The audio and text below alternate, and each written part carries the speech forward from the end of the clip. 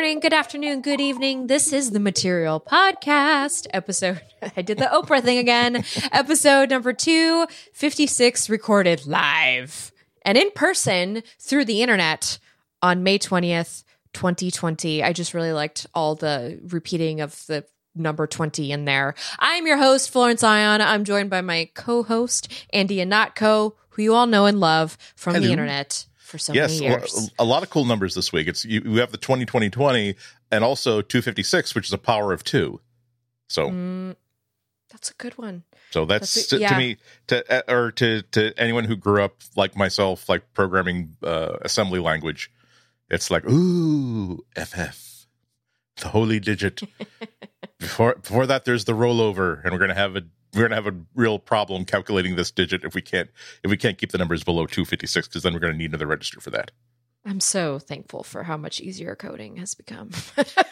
I am almost resentful for about my it. generations. Oh, really? That's fair. That's fair, actually. Exactly. Do you have any idea how difficult it was to show a picture on an Apple IIe or even a Macintosh, for God's sake? It's like the most fun I have is with my Raspberry Pi and Python, because it's like, you know what? I would like to be able to, if I could find a way to like draw curves in polar coordinates instead of XZ coordinates, and as I'm plotting this, have it automatically like shaded in 3 dimensions. Boy, that could take me like a month to code. Gee, I wonder if there's like a Python library for that. Oh, there you go, Python library. # include there. Oh, now I can just simply pass it the numbers, and yeah. So the other day I was complaining about this news. I think it was Podcast Addict. They got kicked out of the Play Store because of for using the C word. Yes, not that C word, US people. COVID. Apparently, whatever robots were doing content control at the Google Play Store, saying, "Ooh, people are using this podcast app to download things about COVID that have not been screened and validated as being not full of BS. So we must ban this." And then the developer had to be sent a metaphorical fruit basket after a human being looked at this and said, "Oh no, that shouldn't have happened at all. We can't even pretend that was okay." Fun fact, Andy and I give you content without it being screened beforehand. So enter at your own risk. So I got all like, into my feelings about this, and I was like, how could they do this? I'm like, but they have all that awful stuff that's, in rotation on YouTube, because I keep seeing that stupid Plandemic ad from the Epoch Times. By the way, if you end up Googling this, please do it in incognito mode, because it will affect your algorithm. They keep showing that before every single thing that I go to YouTube for, whether it's like I want to go watch my Twit, watch the episode of All About Android from the week, just kind of see how we did, like, boom, hit with that advertisement. I'm like, what is this? And then I remembered that my friend suggested that I subscribe to Rabbit Hole, the podcast, which is a podcast from the New York Times. Now, I personally have kind of cut out podcasts that aren't like, don't have a jovial nature about them. And sometimes I don't feel that way about when it comes from like a big media company, because you're like, well, if I listen to this, I'm going to get depressed. And that's like the thing I don't want to do right now. I want to just go into something with a little air of lightness. And sometimes it doesn't feel very light when it's coming from the New York Times. That's what I mean to say. So apparently I sat on this podcast for a while because I went into my Pocket Casts, which is the app that I use, list. And I remembered that I had subscribed to it. And I decided, you know what? I have a bunch of like menial CMS work to do today. So why don't I just put this on in the background? And oh my gosh, every time my husband came into my office, just kind of like check up on me, say hi or whatever, break up the monotony of the day, he'd walk in and hear me listening to this podcast. We're like, what are you listening to? Because it's so well produced that it weaves in dialogue from radicalized YouTube videos. And so if you're just walking into my room and hearing this, you're thinking that I'm listening to some questionable content. But what I'm actually listening to is a podcast by Kevin Roose, who is I believe, a writer at the New York Times. He covers tech. You've probably seen his name in these circles many times. And he basically follows he goes down the quote unquote rabbit hole that of a YouTube viewer to kind of figure out how a person could get radicalized because of the algorithm that sort of drives YouTube. It's really a great podcast, just in terms of production, the way it's formatted, but also it's very frustrating to listen to because you start to get really worried about the fact that there are people just listening to this stuff uninhibited. Sorry, I don't think I used that word correctly. Unfiltered? But yeah, maybe that's what I meant. Unfiltered. And if you come at this content with a certain set of circumstances in your life, it can really hit a nerve. A nerve which essentially radicalizes you, because if you're already angry about A, B, and C, like the person saying these keywords in this video, this person makes you feel really seen, and it's a video. It's the same reason that Andy, you and I do the podcast like through Skype, because we want to look at each other, see each other's facial expressions. And as a result, we're able to connect this way. And that's why it's easy for people to go to YouTube and kind of just instantly connect with what they see there. So it's a very fascinating podcast. And I haven't finished it. I'm on the last episode. And I don't have any spoilers to give. One of the things that's really interesting, and now this is not a super spoiler, is that there's a whole episode that weaves in quotes from an interview with Susan Wojcicki, the head of YouTube. And it's very interesting to hear some of the answers about like why she got interested in the position, how, because of the way YouTube has evolved, it's kind of like you need to figure out what the next steps are if you work at YouTube, like where it's going to go from here, but you kind of can't. Like, I can't imagine with the resources that I have intellectually how you'd be able to be a step ahead of what's next on YouTube, because the progression that they talk about on the podcast from what YouTube started as, what I knew it as in my college years, for instance, which was over a decade ago, versus what it has become. Like, you can ask me to guess that this would have happened, that YouTube would become the platform it is now.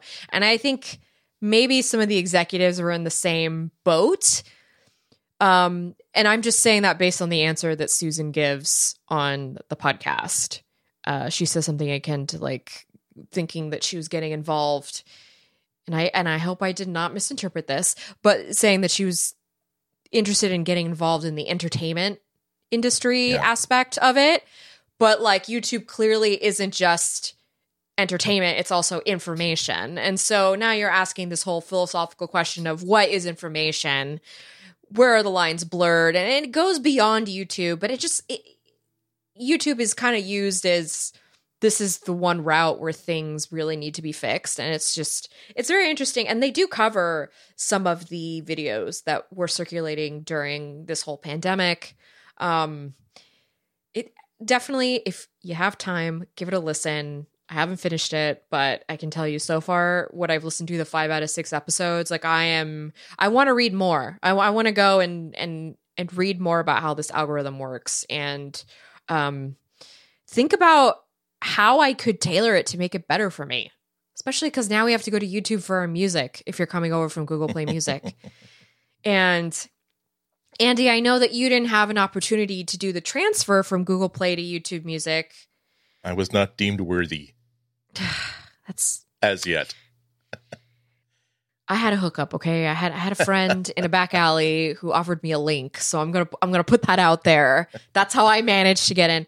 And by the way, I had to switch over my podcast RSS feed, the Honestly Tech podcast, to a YouTube music friendly feed.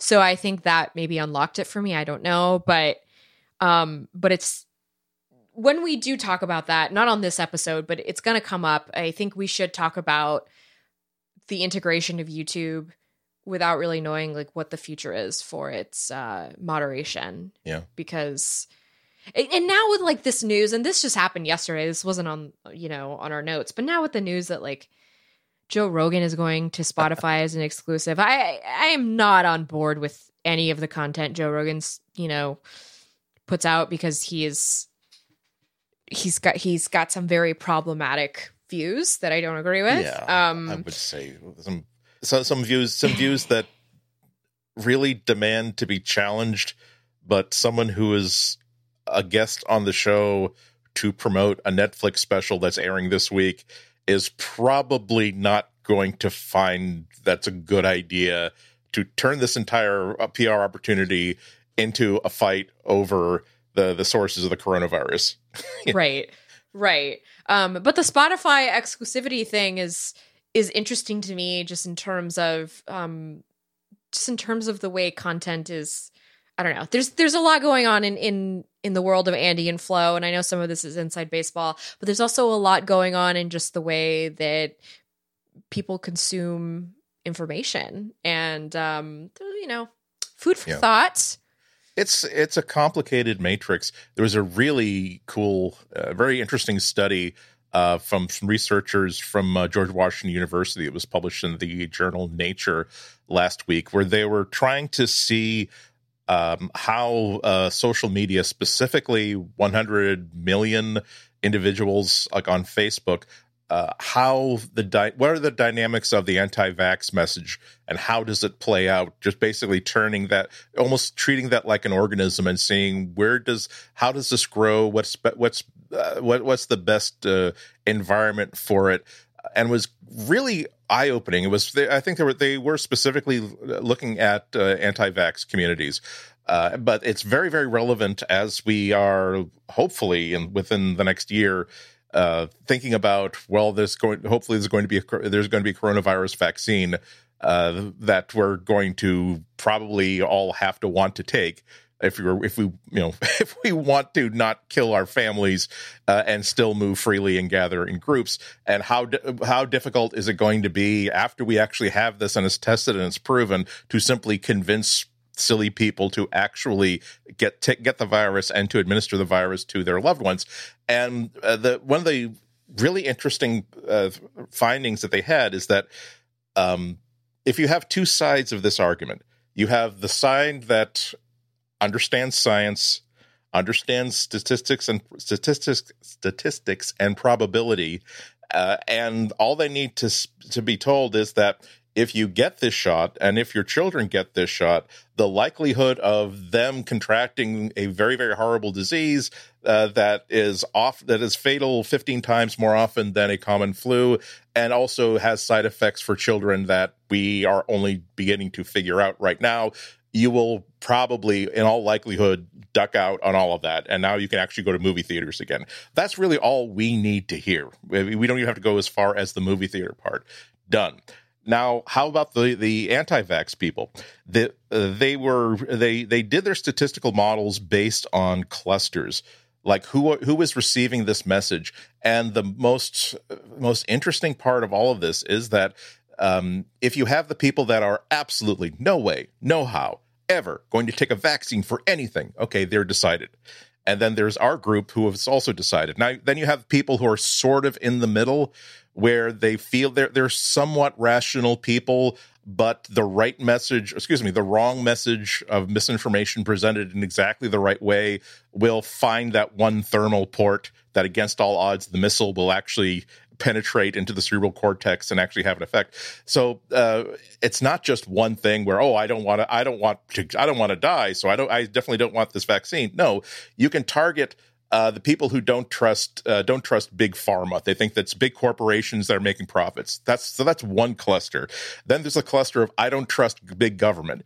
The fact that they are telling us all to take this means that there must be something about this, and it's abridgment of my freedom that the school is demanding that we take this. You can also have like the sort of Woodstock hippie people saying, you know what, I feel as though I can treat anything that could go wrong with me or my children naturally without putting some sort of chemical in my body, let alone one that has to be stabbed into my child's arms. So you have all these diverse groups, and the message tends to sort of morph and shift and take on the properties of whatever empty space in the head you try to fill it into. And so that's the challenge that a coronavirus vaccine is going to face. That there are going to be a lot of people who are going to be swung over to that, not because there's a foreign power intelligence agency that's trying to kill Americans by tricking us into not getting the vaccine. No, it's because of the nature of how many different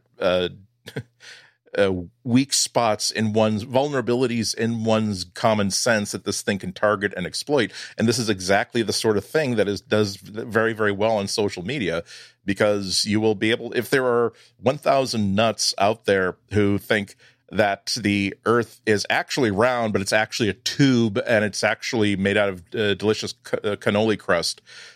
If there are 1,000 people in the world that believe that, 100 years ago, each one of them would be told, wow, you're an idiot. You are such a total idiot. But on Facebook, maybe 500 of them find each other, and now they have a community of 500 people. And hey, look, I'm not nuts. Look at all of these people out here who also understand the truth and are not willing to bend the knee to what the government says, the government-owned and internationally no borders, one planet astronomer group says is the shape of the planet. So yeah, it's a difficult thing. I do have some sympathy for folks who have to administrate and lead a service like YouTube, because this is not something that was baked in. Protecting users against this sort of thing is not something that was baked in from day one. It really was the idea that we want people to let's have no gatekeepers. Whatever you want to post up there, so long as it's not illegal, we'll let you put it up there. They didn't create the culture of, we are creating something that is potentially harmful. That yes, we are creating these beautiful works of art, silk flowers that everybody loves, but we've spent 50 years taking the excess dye and just putting it into the reservoir. Exactly. And at some point, you've been doing, the culture is so embedded, and this is the way you've been doing business, that it's really, really, you have to fill the tanker truck full of the runoff poison and then decide not to dump it into the river. You then divert the truck into someplace else, as opposed to not actually preparing to dump it to begin with. That's, if that makes any sense. Yeah, it does. It's link's going to be in the show notes. Anybody want to check out the podcast, definitely go do that. I think this is a good time to look into how your news is served to you. Trust only genuine, university trained, or in my case, training on the mean streets journalists. Yes, exactly. People have reputations to defend.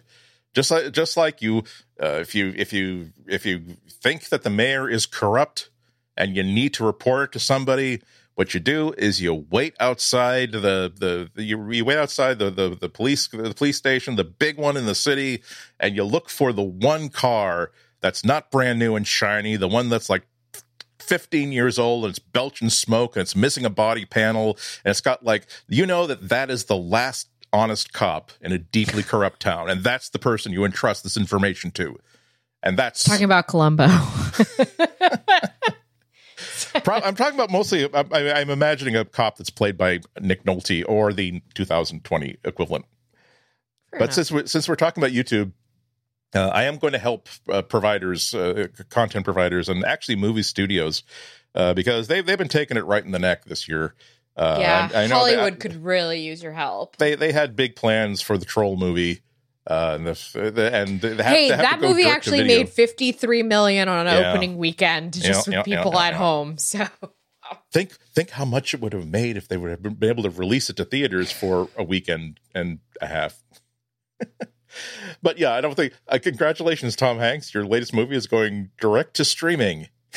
That's not a sentence that you expected to hear anytime after 1986. Like after definitely in the Bachelor. Poor Tom Hanks. He also got COVID though. He had to remember both him and Rita. True. And there's pints of Tom Hanks blood out there. That maybe if you feel kinder, it's maybe you received a donation of Tom Hanks blood or Tom Hanks antibodies. But here's what was going on. Speaking of the algorithm doth taketh, definitely, but sometimes it does giveth. And I've been watching these compilations that people have been putting together of nothing but like 1970s B and C grade movie trailers, and they are hysterically funny because they are so incredibly bad. And based on that, it found someone illegally, of course, put on YouTube a 1979 like action thriller called Seven, and it's about Zevin. Seven, and no, it's not the what's in the box. Seven. What's in the box? But it's your basic. Someone there's a crime organization in Honolulu. Hawaii has fallen under the control of a ruthless cartel of 7 gangsters. There you go. The FBI acquires the services of an ex-agent turned assassin, Drew Savano, who in turn assemble a team of 7 hitmen to stop them. Yes, and it is. And I found myself starting to watch it like at 11 p.m. like last night or the night before, because it really did open strong and stupid. I mean, it was the secret to making a good bad movie is if you just keep it moving forward. You can get away with a lot if you don't have like a 5-minute parking the car and then getting out of the car and walking into the building scene. Or if you don't have like a meaningless dialogue scene that goes for, if you keep it moving along, you can get there. And so I'm gonna have to put the link for this in the show notes. Whoa! It's like flashing at me. 7, 7, 7, 7. Yes. Boom! It is very 1970s.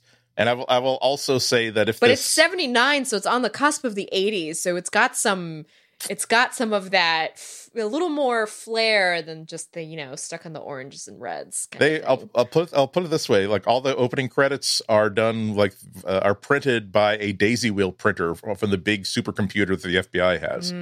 So for all the background data on all these gangsters that they're going to try to round up. But so just to put in the framework, it is the sort of like wonderfully bad movie, and I'm going to give some people this a warning, because parts of it are, because it's a cheap B grade movie from the late 70s. A lot of it is offensive.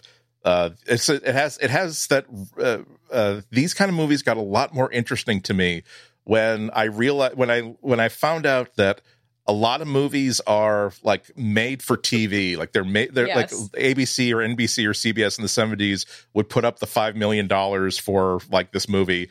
And that's the reason why Telly Savalas has like a minor role, because they wanted to put one of their stars in this movie. And, but they would also release it in Europe as well. And so one of the giveaways of this, and it is definitely one of the earmarks of this Seven movie, is anything that you can't possibly air on American television. It will be a scene that has nothing to do with the story, will lift right out without disrupting what you understand about the plot or anything like that. So, again, being a horrible exploitative 70s movie, the women assassins at some point get topless just casually. Oh, so it's a movie made for HBO. I see. No, I see.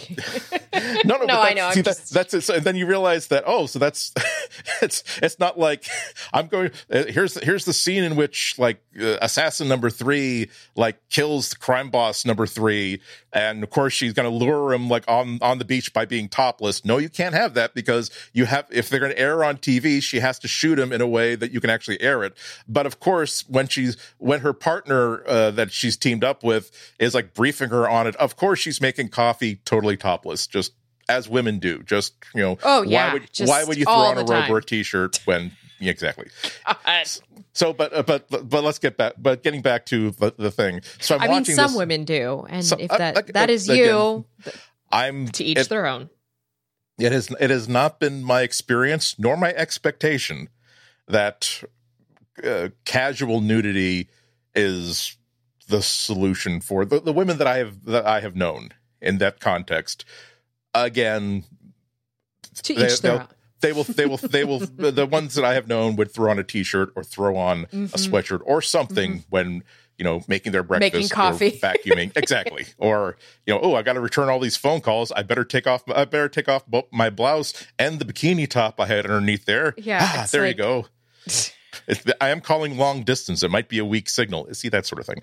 But so I'm watching this, and it is gloriously cheesy, and I'm actually kind of getting into it, because the story, it's a cheap movie, but the actual plot line is moving along, and they've murdered like 5 of the 7 mafia people that they've been assigned to murder, and at that point, the movie kind of cuts off, and now we're seeing just like an iMovie like digital title for like a movie site that hosts all kinds of illegally copyrighted like movies that you can download and also probably get your computer infected with all kinds of viruses, like the blobbity.ru. and I realized, my God, that is genius. Because there are times when if I've heard about Telly Savalas was in some movie, or Gene Hackman was in some movie in 1974 that I never heard of. Wow, it can't be very good, but if it's Gene Hackman, I got to see it. And yes, it was a made-for-TV movie, and it's not, you can't find it on DVD or Blu-ray. So yes, if someone has posted it on YouTube, I'm going to look for it. I'm going to watch it. And if it's something that's other people are looking for, probably there's going to be like the search results are going to be like Gene Hackman 1974, the name of the window man, and full movie, and then you click it, and then it'll be just this little animated boo boo to download this, to watch this movie and others, go to blobbity.infectyourcomputer.ru, and you're like, God damn it. and then but mostly it's like, okay, this video that has been found for me is 2 minutes 20 seconds long. It's obviously not the one. So basically, to get me to potentially pay attention to this pirate link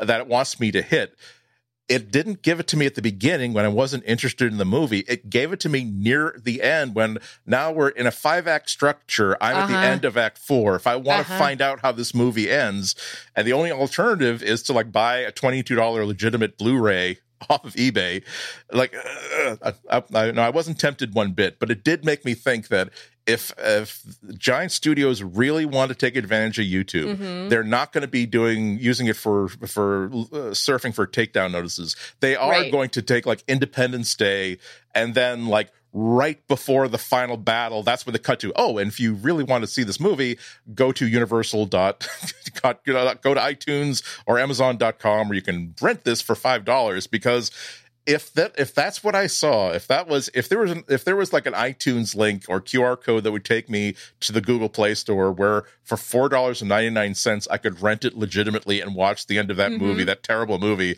at that point, yes, I would have spent $5 to do that. So I'm saying that there's sometimes there are lateral solutions to how to best leverage this new threat of Wild West uploads on YouTube. Yeah, no, that is a really, really good point, Andy. Usually I'll rent a movie if it's rentable. If it's there, if it's available for me, I'll toss it $5, of course. I would rather go that route and have the full resolution of it and, subtitles, because I watch everything with subtitles to get, a better grip on what's being said. But now I did send that link that YouTube link to my husband, so we're gonna try and find that movie now. Because now I'm curious, and I just watched the trailer while you were talking about it, so I'm intrigued. There's a lot of explosions. It's like I said, 70s it moves along. explosions. It moves along. There's another movie that I'm looking for an actual legit copy of. I haven't seen it. It's called The Doll Squad, which is kind of a similar sort of structure. I've only seen the first 10 or 15 minutes. Like Charlie's Angels? Exactly. It looks like a kind of a ripoff of that. Only there are like multiple dolls, whatever. But all I know about it's free on Tubi. Ooh. Now the and it's also available on Prime Video. Yes. Oh, you knew that. Sorry. Okay. No. I see. I haven't bought it yet. I am going. To buy I'm sorry. I spoiled that for you. But let me tell you what the big deal is about this. The first like 10 minutes of it are like, oh, the super big bad guy managed to like blow up this space, the NASA launch. They were taunting us from the phone. Now, I hope that you're watching the live telecast of the rocket launch, Mr. Daly. And then boom, boom, boom, boom. I trust I've made my intentions clear now. Click. And so now they go, well, okay, we got to do something about this guy. They go to an actual working like IBM like mainframe computer room. Like they didn't like just get props, and they basically went to some insurance company or some bank. And for 10 glorious minutes, you see what it was like to do like database programming, retrieval, and coordination.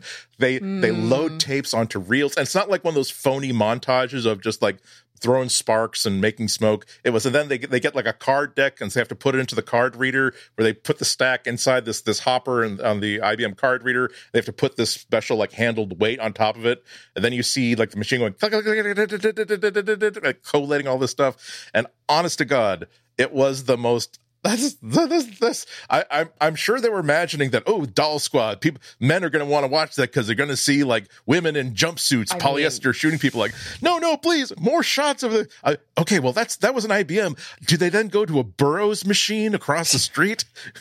Because that's a deep cut. Wait a minute, this is 79. They could have had an early Cray, like a really early Cray research.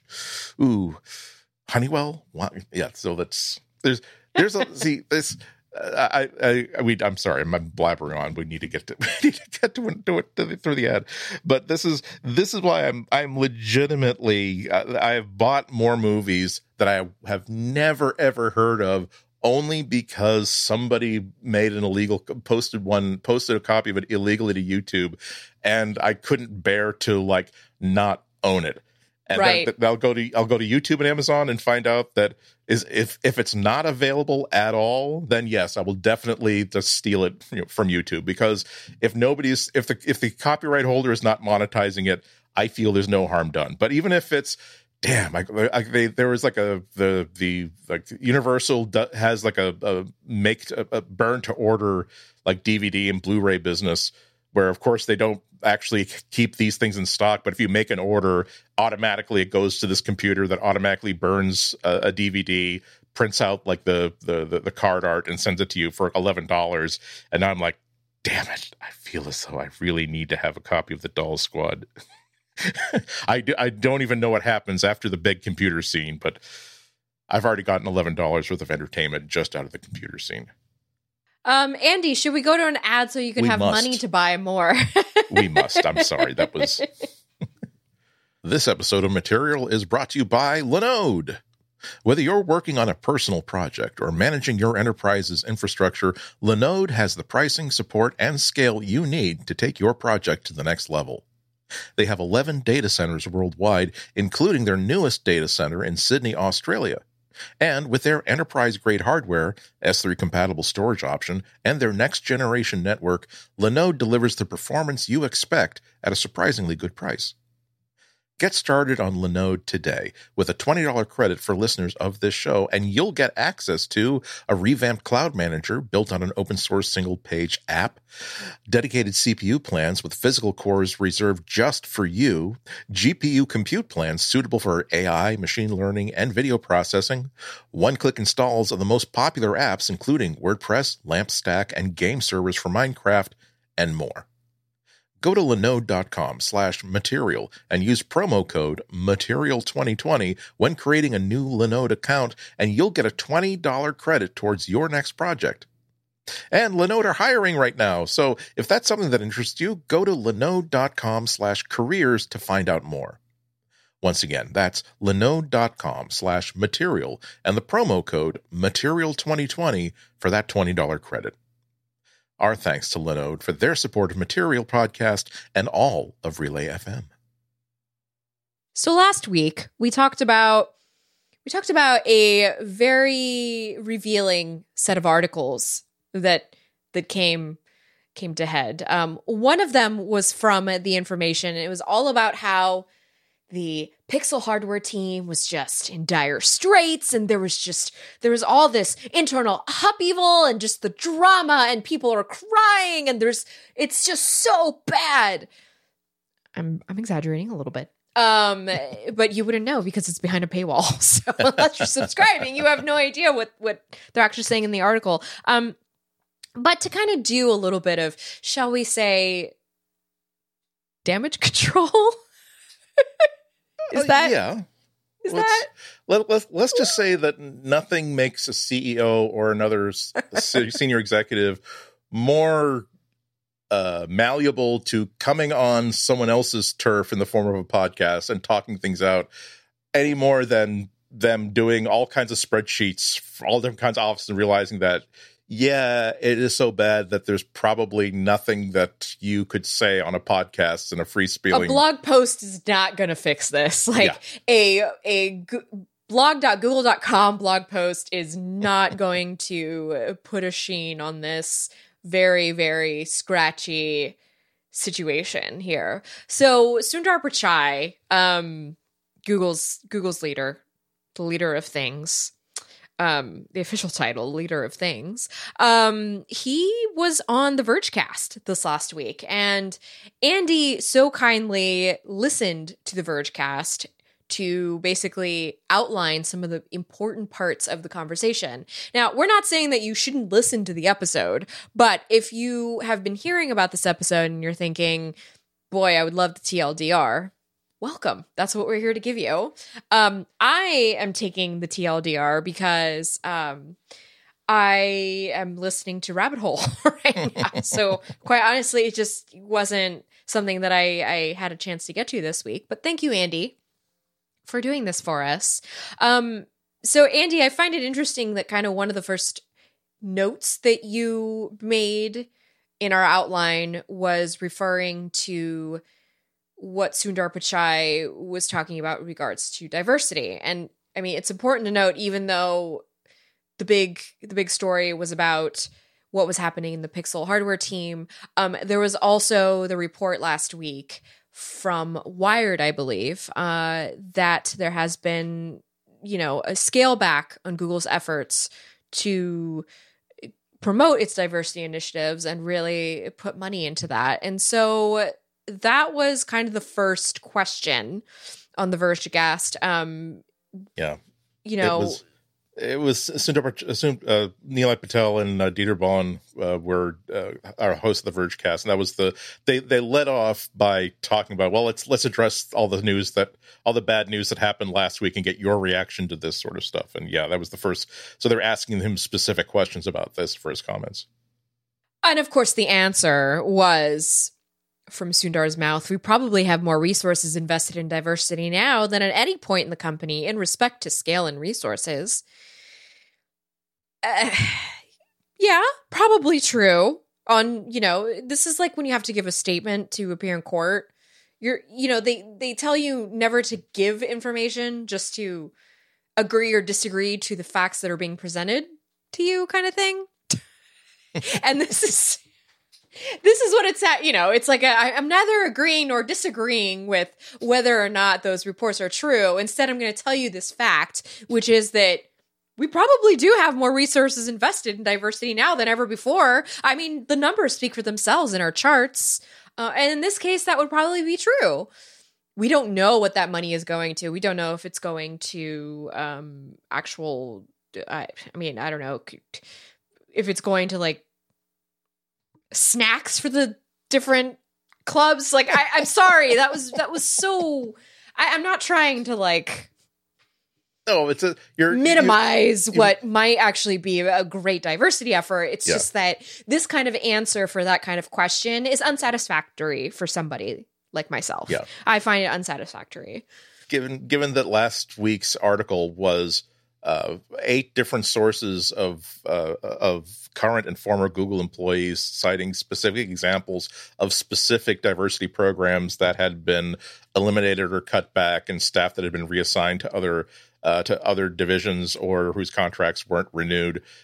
This was obviously a very conversational sort of Q&A in which he is not he did not compare, nor he was not prepared to, nor did he expect that he'd be in a position to say, well, here's what we did in 2017, and here are the numbers in 2018, and here are a specific program that we diverted from A to B. So they're not matching facts to facts.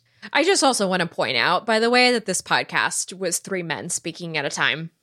So just kind of want to point that out there. Well, to be fair, that I think those are Nilay and Dieter are the 2 like regular hosts of the podcast. I know. It's just but it's just this conversation is not going to go anywhere in this particular environment. So in terms of talking about diversity and that report, because eventually the podcast kind of, veers into other territories. So they talked about criticism from conservatives. Sundar replied to that we don't bring any such lens to the criticism from conservatives, and that, among other things, we make sure that people can express their viewpoints.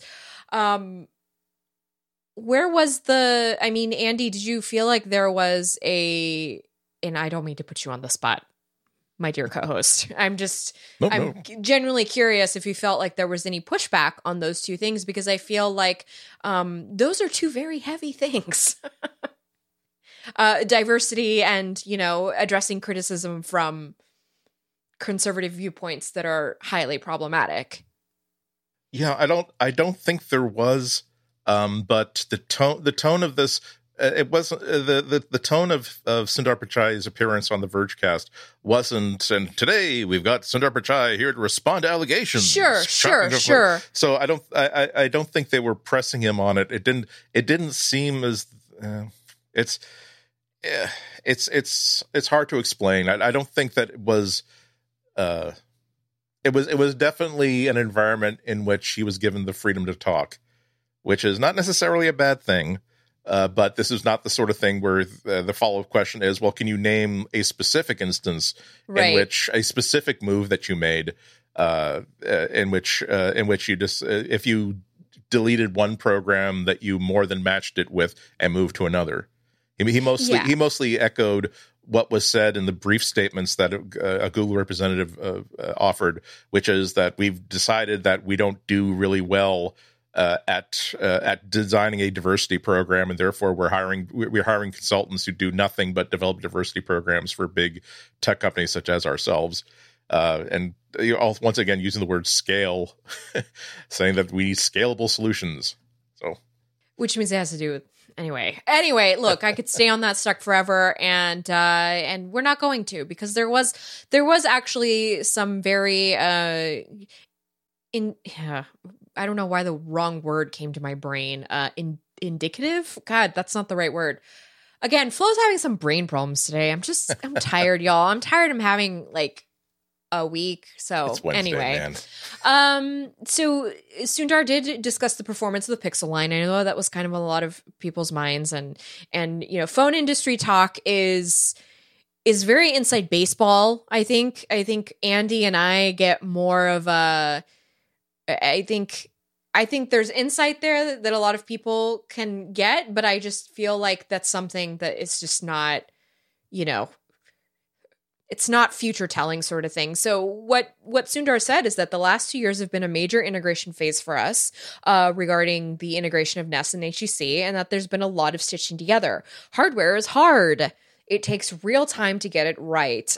He talked of longer timelines and taking a long-term view of where computing needs to go.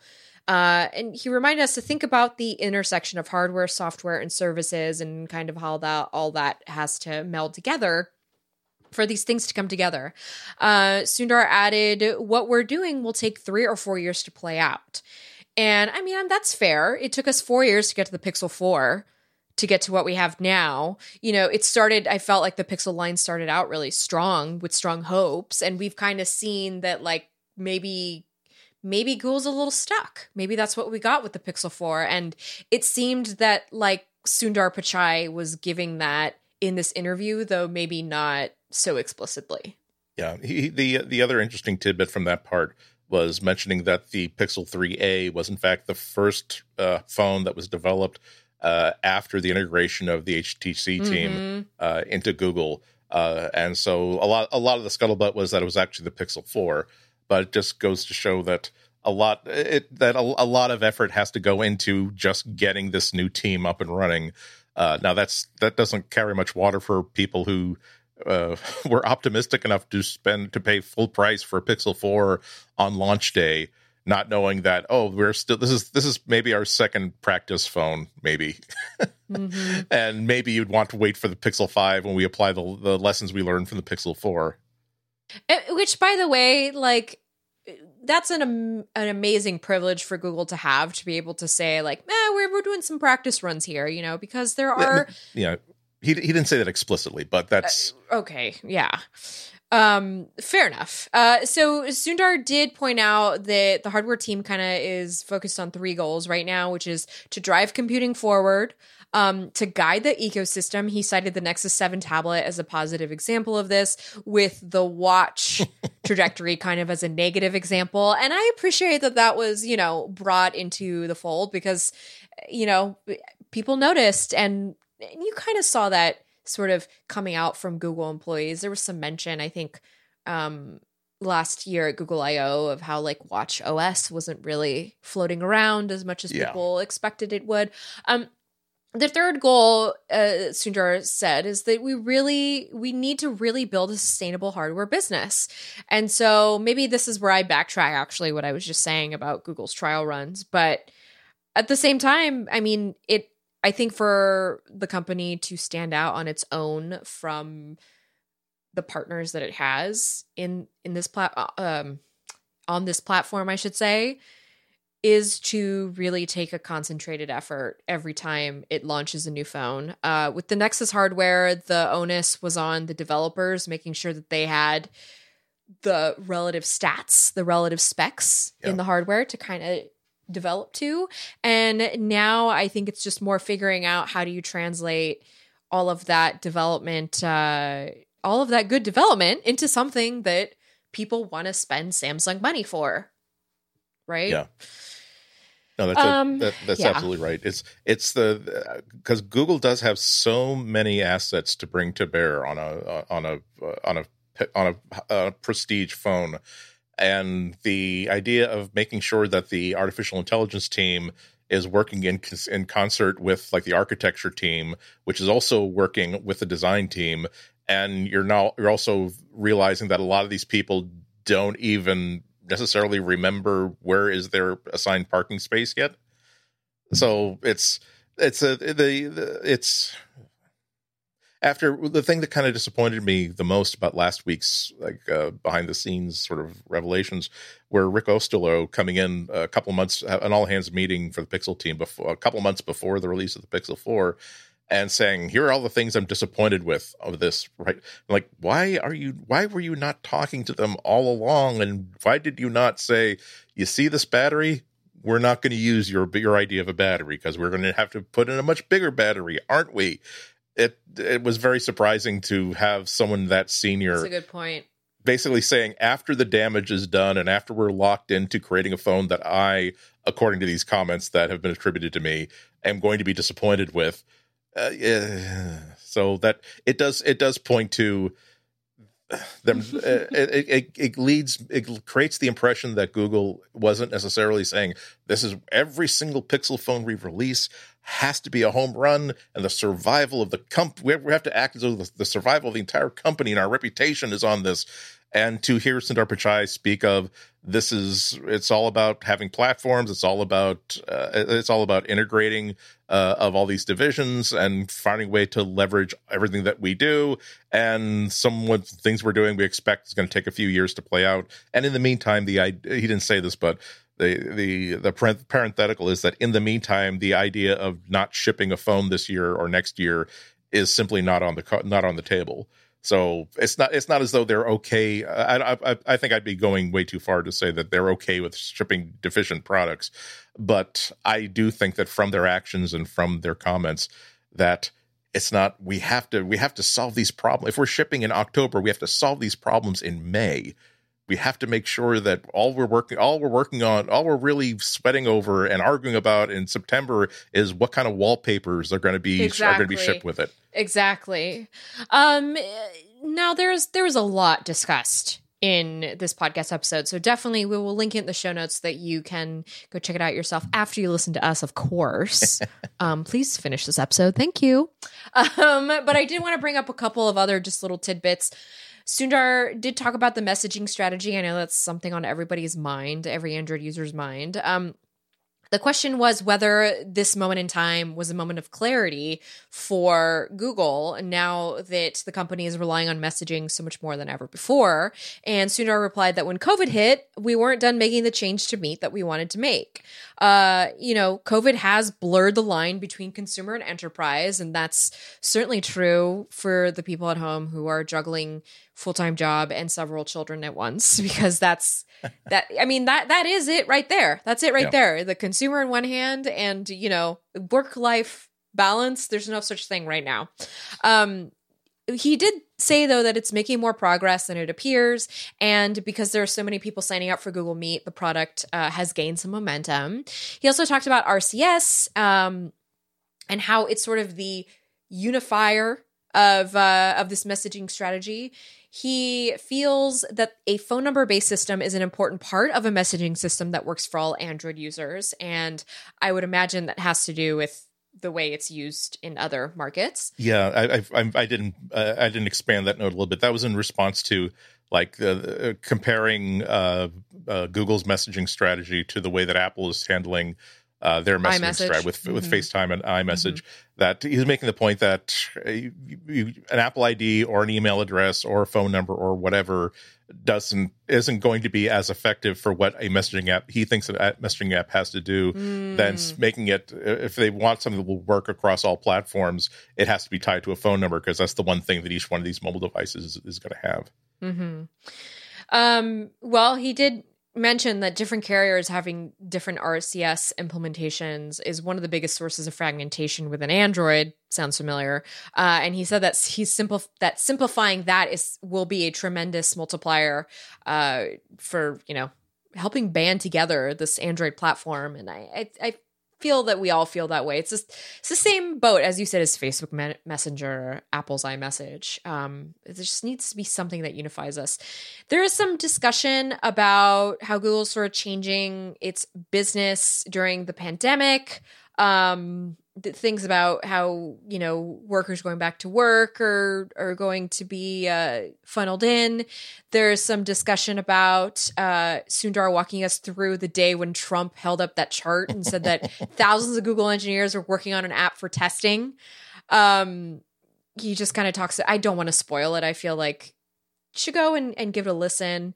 Also talked about Google and Verily, especially because if I can interject here, especially because there is one unfortunate point in this podcast where Sundar mumbles a little bit, and so the mumbling part that no matter how many times I replayed it, I could not get a fix on the 2 or 3 words he was saying or the tone that he was saying them in, because they were asking him they were putting him on a spot, asking directly. Okay, so this reality challenged individual stated this was happening at Google, and maybe it wasn't happening that way. How do you respond, and what was going on at that point? And it seemed to me like, as part of the response in the mumble, he was saying, "Yeah, Trump was full of crap. We were the ones who had to we had to provide the real information because that guy had no idea what he was talking about." But unfortunately, I could not confirm that. But if I could, again, if I kind of want to use the voice to speech feature on my Android, on my Pixel phone, to see if it can make sense out of that, because it's the 18 missing minutes from the Nixon tapes. Sundar did talk about, so they did ask him about kind of the relation to what Facebook is doing, to how it announced basically what amounts to a world Supreme Court for free speech on its own platform. So the question was, do you think Google will have to do something similar to manage the very, very old problem of reliable information, something that we were talking about the top of this podcast? I think that was Nilai's question. Unfortunately, Neil, if you're doing a podcast, I'm going to give you all advice, including people who are more famous and successful and make more money than I am. What you want to do is, if you're having two people, you definitely want to have diversity. Absolutely. The other thing you want diversity for is you have, let's say, one person who has a lush, rich baritone, such as this, and then another person who has a very sweet, higher soprano sort of voice. Mm-hmm. So that, but when you have two people who are like if you have two men and they're tenors, and you have someone who is trying to, was that Nilai or was that Dieter? Yeah. That sounds like a Nilai question. I think that's a. Yeah, that's how I'm noticing that in some. Yeah, I just want to make, and I mean that as a positive thing. I want to make sure that some in my notes here, some of these are transcriptions of questions too. So I want to make sure that Nilai or Dieter, Neeler, let's say, gets credit for crafting the question. I think he was the one who referred to the Facebook's social free speech initiative as being sort of like a Supreme Court of worldwide of free speech. Mm-hmm. And to this, Sundar replied, "It's the foundation of, well, in terms of information, is the foundation of what our." Reliable information is the foundation of what our company was built on. It's something we've thought about for a long time. For example, on YouTube, for the past 4 years, for categories of information, we've relied on external experts. We partner with counter-extremism organizations and tap their expertise to help shape our policies. They also do similar things with anti-harassment. Google says is relying on deep experts, nonprofits, governmental expertise as a natural way to deal with these problems, and that they will look to see what the learnings from Facebook's oversight boards are. But relying on outside policy experts is generally how Google approaches this particular problem. There's so much more to this interview to get into, and you can, again, put the link at the show notes. You can go give it a listen. I do want to apologize if I kind of went into this like bitingly. I think it's just, I think that it's great that Google sends Sundar Pichai to do this. I think this is the reason that Sundar is in the position that he's in at Google, because he is relatable in a manner that he is able to do things like this. And it seems, and it is organic for Google to do that, versus we would never expect something like this from, let's just say, for a comparison, Apple, to really like come out and like talk on a podcast about this stuff. But where my gears are sort of grinded, where my gears grind, however you'd say that, is just that I think there's so much more happening at Google than just what it's doing on hardware, what it's doing with apps, that needs to be more thoroughly covered than it is now. I think we are seeing more coverage of these things. We're seeing more headlines around things like diversity initiatives, and what Google's doing with what is ostensibly dangerous information being circulated around the web. But I feel like we could be doing more to make that sort of concern mainstream, because I feel like that's not a mainstream concern. That's an Andy and Flo concern. But Andy and Flo, we're hanging out in the trenches and getting dirty with everybody else, so we see what's happening. But if I take this to a friend, this might not be something that would immediately come to mind, and so that's kind of, where I just wanted to explain myself. Yeah. So thank you for the opportunity. Yeah, it's too bad. I think you made an excellent point that Apple is way more conservative when it comes to they do sometimes have let Tim Cook go and talk to a civilian. They do sometimes let the super vice presidents talk to certain civilians, but the controls they put under that are so severe. And they work so hard. I obviously have no inside information on how this podcast was set up, and it's all conjecture. Neela and Dieter, they're too emphatically they're non-bozos. So yes. I think that at worst they made the rational choice that this is not. This was not a meet the press sort of situation that was being offered to them. That I'm sure that also because there are legitimate journalists, they also didn't agree to terms that here is what you're allowed. Here are the questions you're allowed to ask. You have to give these questions in advance. I think that they did an interview that was very appropriate to the Vergecast because again, it's not a meet the press situation where. There are very few situations in which it is easy to interrupt someone, the interview subject, when they've just said something that was factually incorrect and point out, I have the statistics in front of me. You've just lied in front of like my 8 million viewers here on retirees who are watching television on Sunday morning after coming home from mass. I did get the impression from this is a lot more open and a lot more honest and a lot less planned than a Tim Cook interview would certainly be. This is Sundar. This is who he is as a person, which is why I think this is very fitting. I just wish that I could get into... I wish I could be a fly on the wall of those discussions because I want to know what's happening there because it's affecting me as a consumer of their products. So that's how I'm coming at it. And I appreciate for those of you listening in. Again, I'm not... And I'm sure there's some criticism like, well, Flo, you didn't actually listen to the interview, so what are you talking about? But I've been reading about the interview, so it's just, the Verge certainly made good use out of it. They've actually broken it up into, I don't think they've published a transcript, but they've broken it into like 3 or 4 different feature articles based on the 4 or 5 different topics that they got into during the conversation. But I do urge everyone to listen to the actual conversation because that's the sort of context where you'll understand where the flow of the conversation is going, where the hosts decided to press on certain points, where they realized that they've got exactly 1 hour's worth of time and there's only so much you can cover in that. Yeah, and also executive assistants are hovering to not to cut the mics if they ask a question they don't like, but we have 1 hour of a CEO's time. The things that a CEO can do for a huge company in an hour's time is immensely valuable. So they were not going to get 1 hour and 1 minute. And so if they really wanted to talk about, if they really wanted to get to the Facebook stuff, if they really wanted to get to RCS and messaging, they couldn't make this a whole hour on diversity and the performance of the Pixel line. True. So, but so that's what I'm saying. It's it's a very, very listenable, very, very entertaining hour.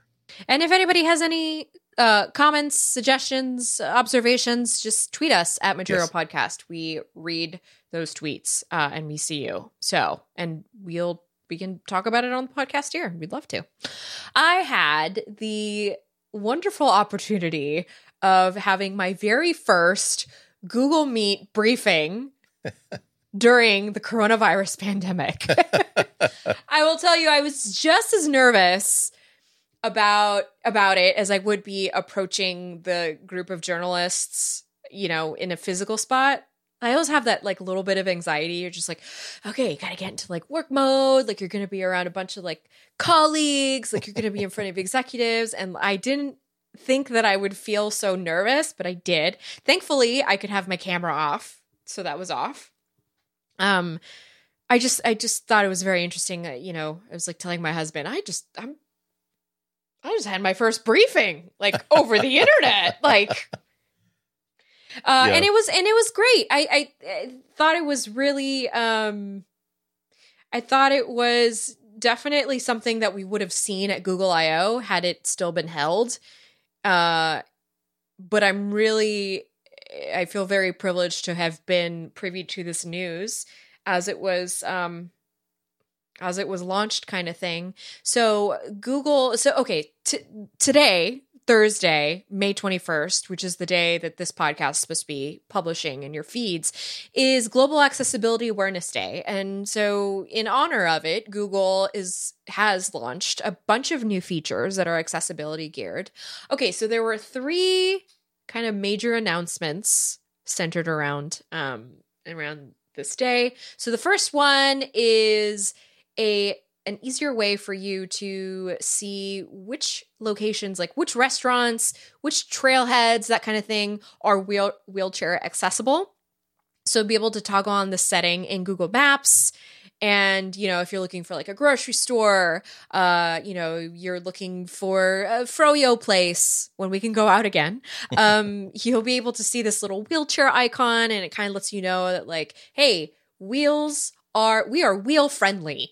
So not just wheelchairs, but say, you know, it's me and Mona. We want to go out and get some ice cream. So I'll know I can bring Mona there. Or maybe, you know, you have an elderly parent who requires a walker to get places. So all of this stuff is just like good to know. Let's say you pull the hell out of your hamstring in your right leg and you're on crutches for 3 months.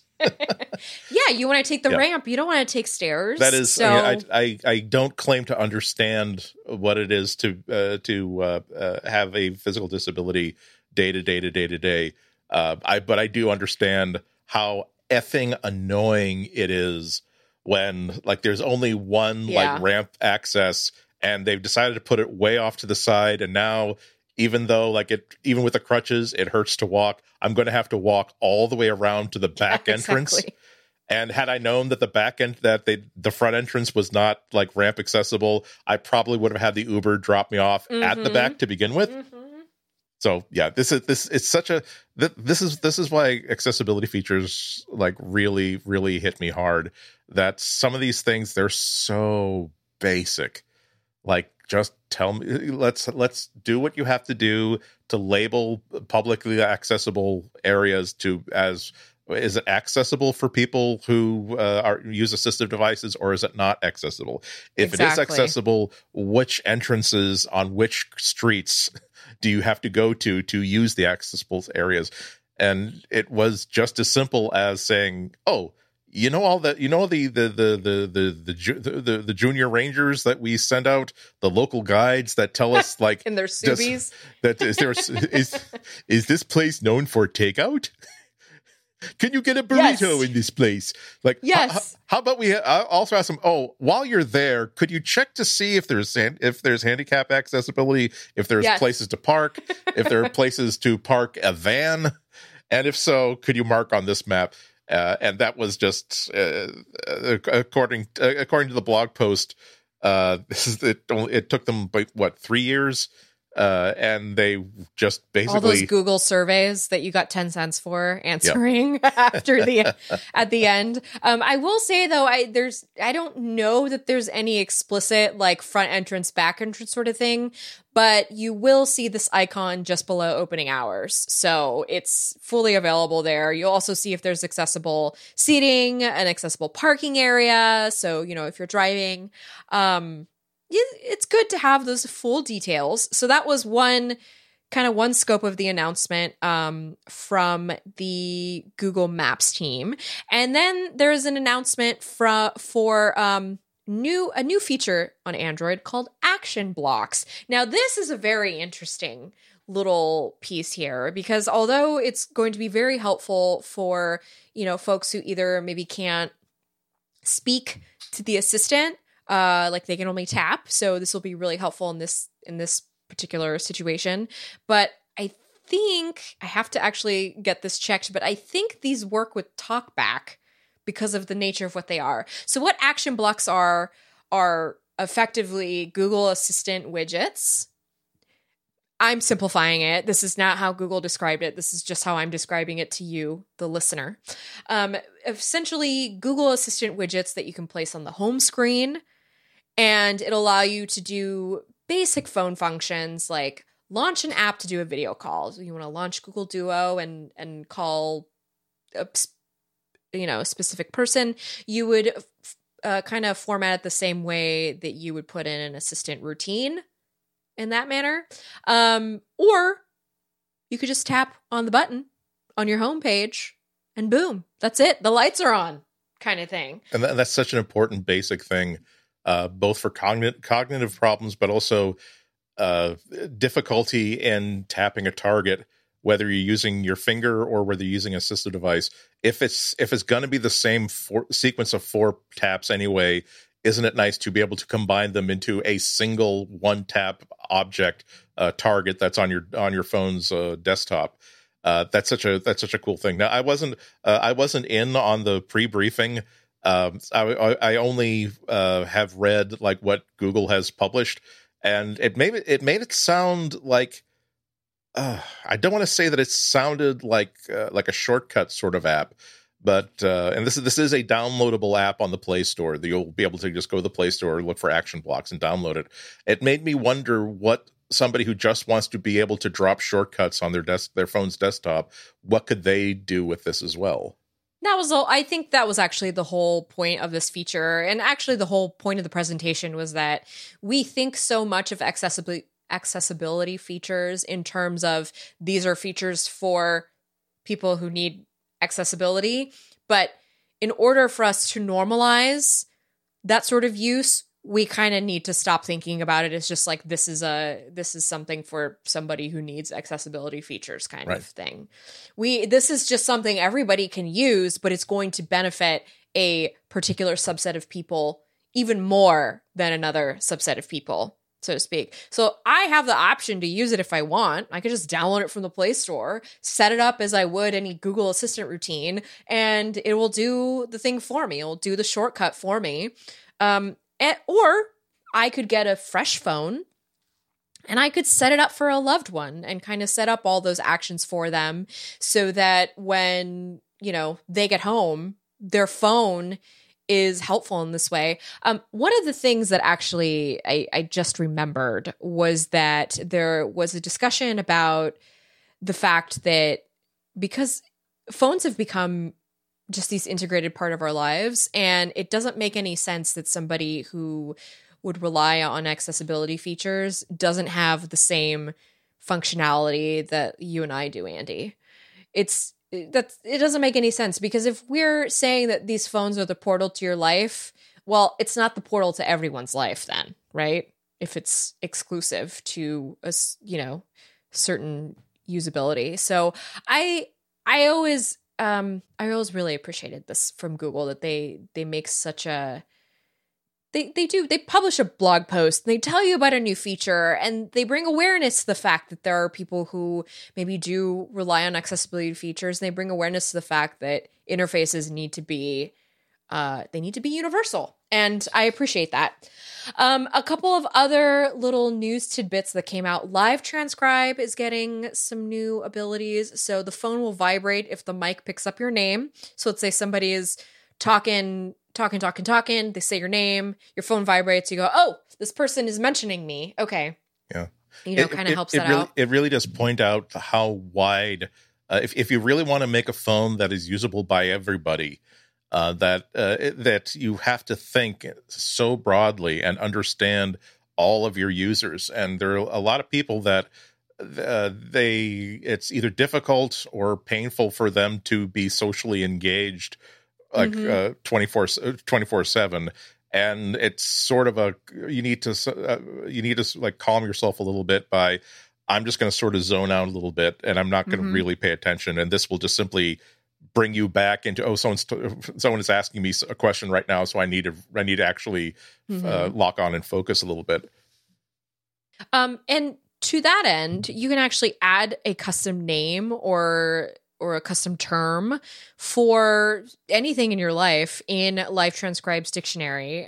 This kind of helps personalize the experience. So maybe somebody calls you a name that, you know, some cutesy name or something that LiveTranscribe doesn't immediately understand. You kind of you have to dig a little bit into the settings, but then you can put that in, and LiveTranscribe will take it from there. It'll understand going forward. If your Irish uncle keeps saying "Sláinte," like, oh, okay. He wants me to drink something really, really high in alcohol, and then okay, great, and clink the glasses. He's being a good friend. Journalists might appreciate this. If you're using LiveTranscribe for transcribing interviews, for instance, you can actually search past conversations. The convos are saved up to 3 days on the device. So you have 3 days to kind of access that information. There's also some new features being added to Sound Amplifier. So kind of like, instead of just having Sound Amplifier work with a wired set of headphones, now they work with Bluetooth headphones, which is great because these are becoming so mainstream. I mean, everybody's got an AirPod or a Samsung Bud or Pixel Bud or Sony headphones without a wire. You know, you want that feature to be able to work. So now that works. And also, it's something I didn't even really consider, but they were spelling out that, well, now, like, if you're in a lecture, you can, like, if you can leave your phone, like, on the lectern where your professor is talking, and you're now, but you go back to your seat like 10 rows back, but because you're within Bluetooth range, now you can actually hear them. I didn't think about that, Andy. Yeah. That's a great point. That's a great point. I'm going to put my phone here so that I can hear you in the back of the room, kind of thing. That's great. You can download this also from the Play Store, and it also does amplification and to kind of add clarity if you're listening to music or maybe a podcast or something of the sort. So just a bunch of very helpful little features. Those are not the only news items. Those are just kind of the ones that really stood out. There's a couple of other little bits and bobs that were announced as part of this, but we will link them in the show notes if you're interested. We don't normally want to bombard you with pandemic news because there's so much of it that is probably barreling at you every single second of the day anyway, but this is interesting and it's part of what Google's doing. So we thought we would bring this in under the wire here at the very end of the show. Google and Apple have officially released that exposure notification API. The one that is supposed to tell if you've been in contact with somebody who's had COVID-19. Ooh. So we'll link to the Washington Post article on it. But basically, the WAPO piece claims that it'll be practically useless. Yeah. It was a weird thing. It was like an editorial sort of piece that went alongside like the news item. And it was I thought that most of the arguments that the writer was making were I'm not going to use the word that I put in this private document shared between Flo and myself. I feel as though that for public consumption, I will say that I feel as though they lacked certain conviction.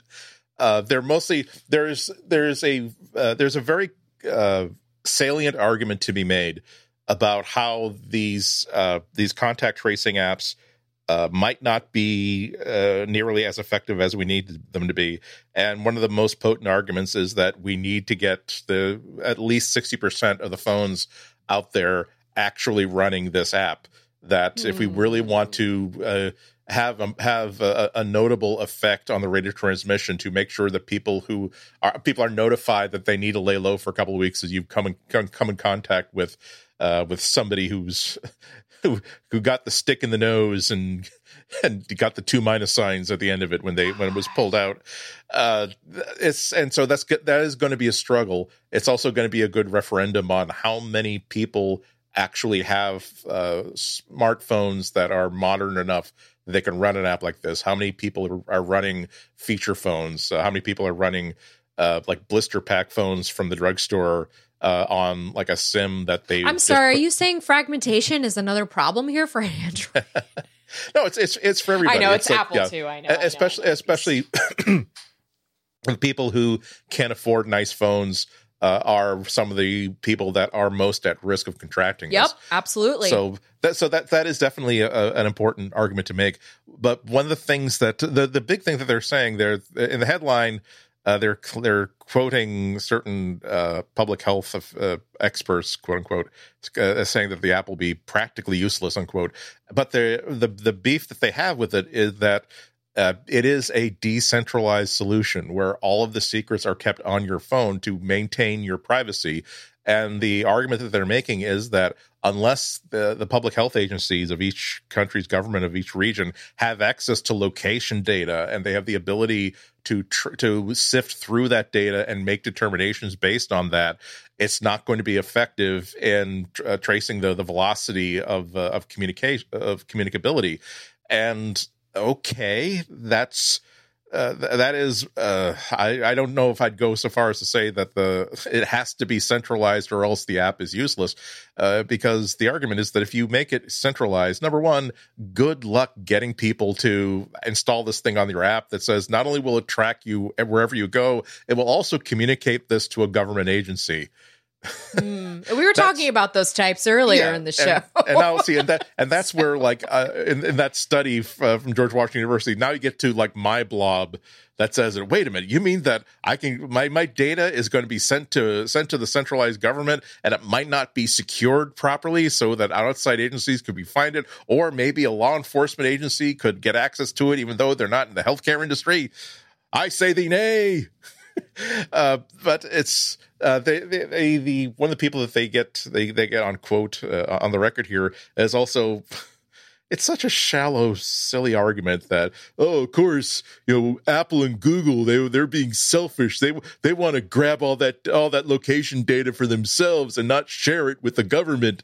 Like, no, they don't want to screw over their users. They also don't want this phone to die after 90 minutes of battery life because it is constantly pinging a central server to let it know where it is and where it's been.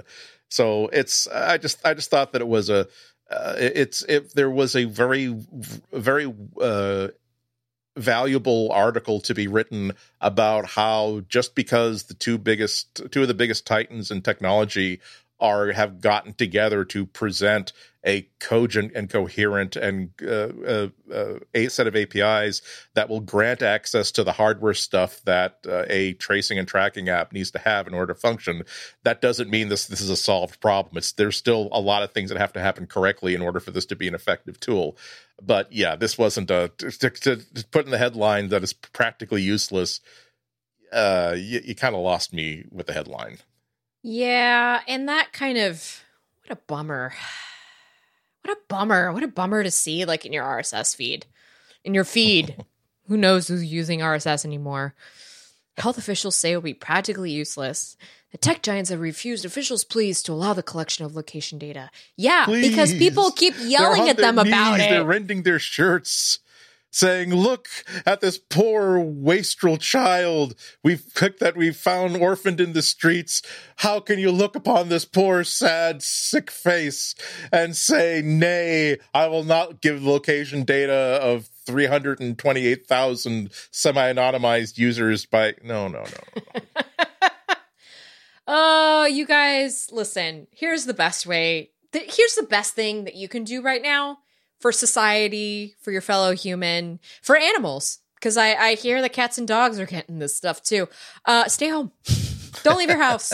I know it sucks. You know what? I get it. I'm sad. My neighbor's sad. Everyone's sad. We're just do what I do and eat cookies every night, Just like it's fine. Just eat cookies and wear sweats all the time. I think that's it for me this week because I'm clearly right now. I don't know what it is about this week, but it is what it is, and I'm just so thankful to be here with Andy and Jim listening in, and all of you listeners. Andy, do you have any closing words for this week's Material Podcast? Again, I'm not kidding about the movie The Doll Squad. I really think that no, it's all, I've already sent it to my husband. That like, computer while sequence is just gold, pure gold. Well, I sent 7 to my husband and his friend in a Google Hangout. And then I put The Doll Squad aside at the side of my brain because I saw that there's a cinematic Titanic about it. But I don't know. I mean, I don't know if I have to check.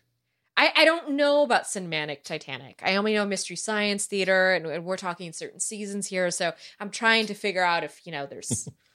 And I forgot to mention about if I haven't sold you on 7 already, it is the sort of movie where if an assassin simply pours like maybe a couple of pints of gasoline on like the roof of a car and then like runs away and throws a match at the car, the hood will go light on fire, and then 8 seconds later, there'll be a fireball the size of a large deciduous tree. If that's the and word. See, this is the 70s. There'll be like just because there's like a little puddle of gasoline on the wood that will cause like 18 pounds of explosive to ignite and send the thing hurling through the air. I'm saying that I think this movie knows what it's about. It's like National Treasure. It's silly. What's your point? Exactly. And quite honestly, we could use a little bit of that right now. Exactly. It's nice. It's nice to lose. It's nice to just enjoy something that is just. I don't want to watch like my archive of like frontline PBS documentaries. Listen, I'm going to end the show by saying that you become a member of the show at relay.fm/material. Keep kids like us off the streets. Yes. And I'm also going to end this by saying last night, Frontline did come on after I watched a documentary, American Experience, and I had to turn it off because it was about stuff we don't want to talk about. So on that note, I think it's time for Flo to go. If you need to know more about Flo, you know where to find me on the internet. Andy, are you doing radio this week? Yes, I'm on Boston Public Radio again this Friday, I think at 11:30 a.m. If you visit me on Twitter, where I'm IHNATKO, I will have the exact time Friday morning, or just hit WGBHnews.org. They usually have an archive of all the shows, like about the day after or the evening of. Just do a search for my name. Again, the price of admission is spelling my last name, IHNATKO, which, I'll be honest, would have left me out until age 13 or 14. I couldn't even pronounce it correctly until I was 10. We're going to end on that note. That was good, Andy. Thank you. Thank you. Thank you, everybody, for tuning in this week. We'll be back next week. Hopefully, Andy will have YouTube music by next week. So until then, have a great 7 days. Bye, everybody. Bye-bye.